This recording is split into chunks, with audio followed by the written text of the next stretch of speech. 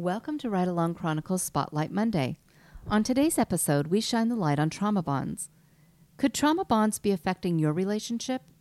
Is it more prevalent in first responder relationships? Trauma bonds can exist in personal relationships with friends, with family, and also with coworkers. According to Psychology Today, a trauma bond is an attachment formed between two people who unconsciously bond to each other based on shared trauma.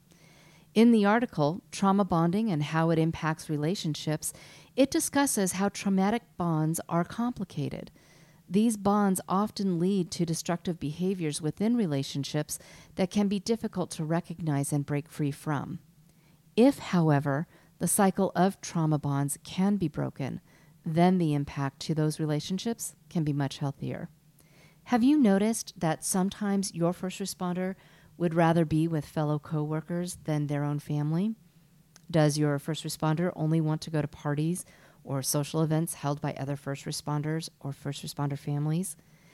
In our episode 15, Dr. Dara Rampersad of Blue Paws First Responder Services discusses trauma bonds and specifically how it relates to first responders. The trauma first responders see and experience is something that they collectively only understand. And it's because of these experiences that first responders feel most comfortable spending time with other first responders. We may see that when our first responder comes home and they don't share anything about their day or night at work because they know we may not relate or understand the effects of what happened during their shift. On the flip side, however, they will talk with their coworkers not only about what happened at work, but what is happening at home because they know their coworkers will get it. They understand it because they're going through it themselves. Do you think you are in a trauma-bonded relationship?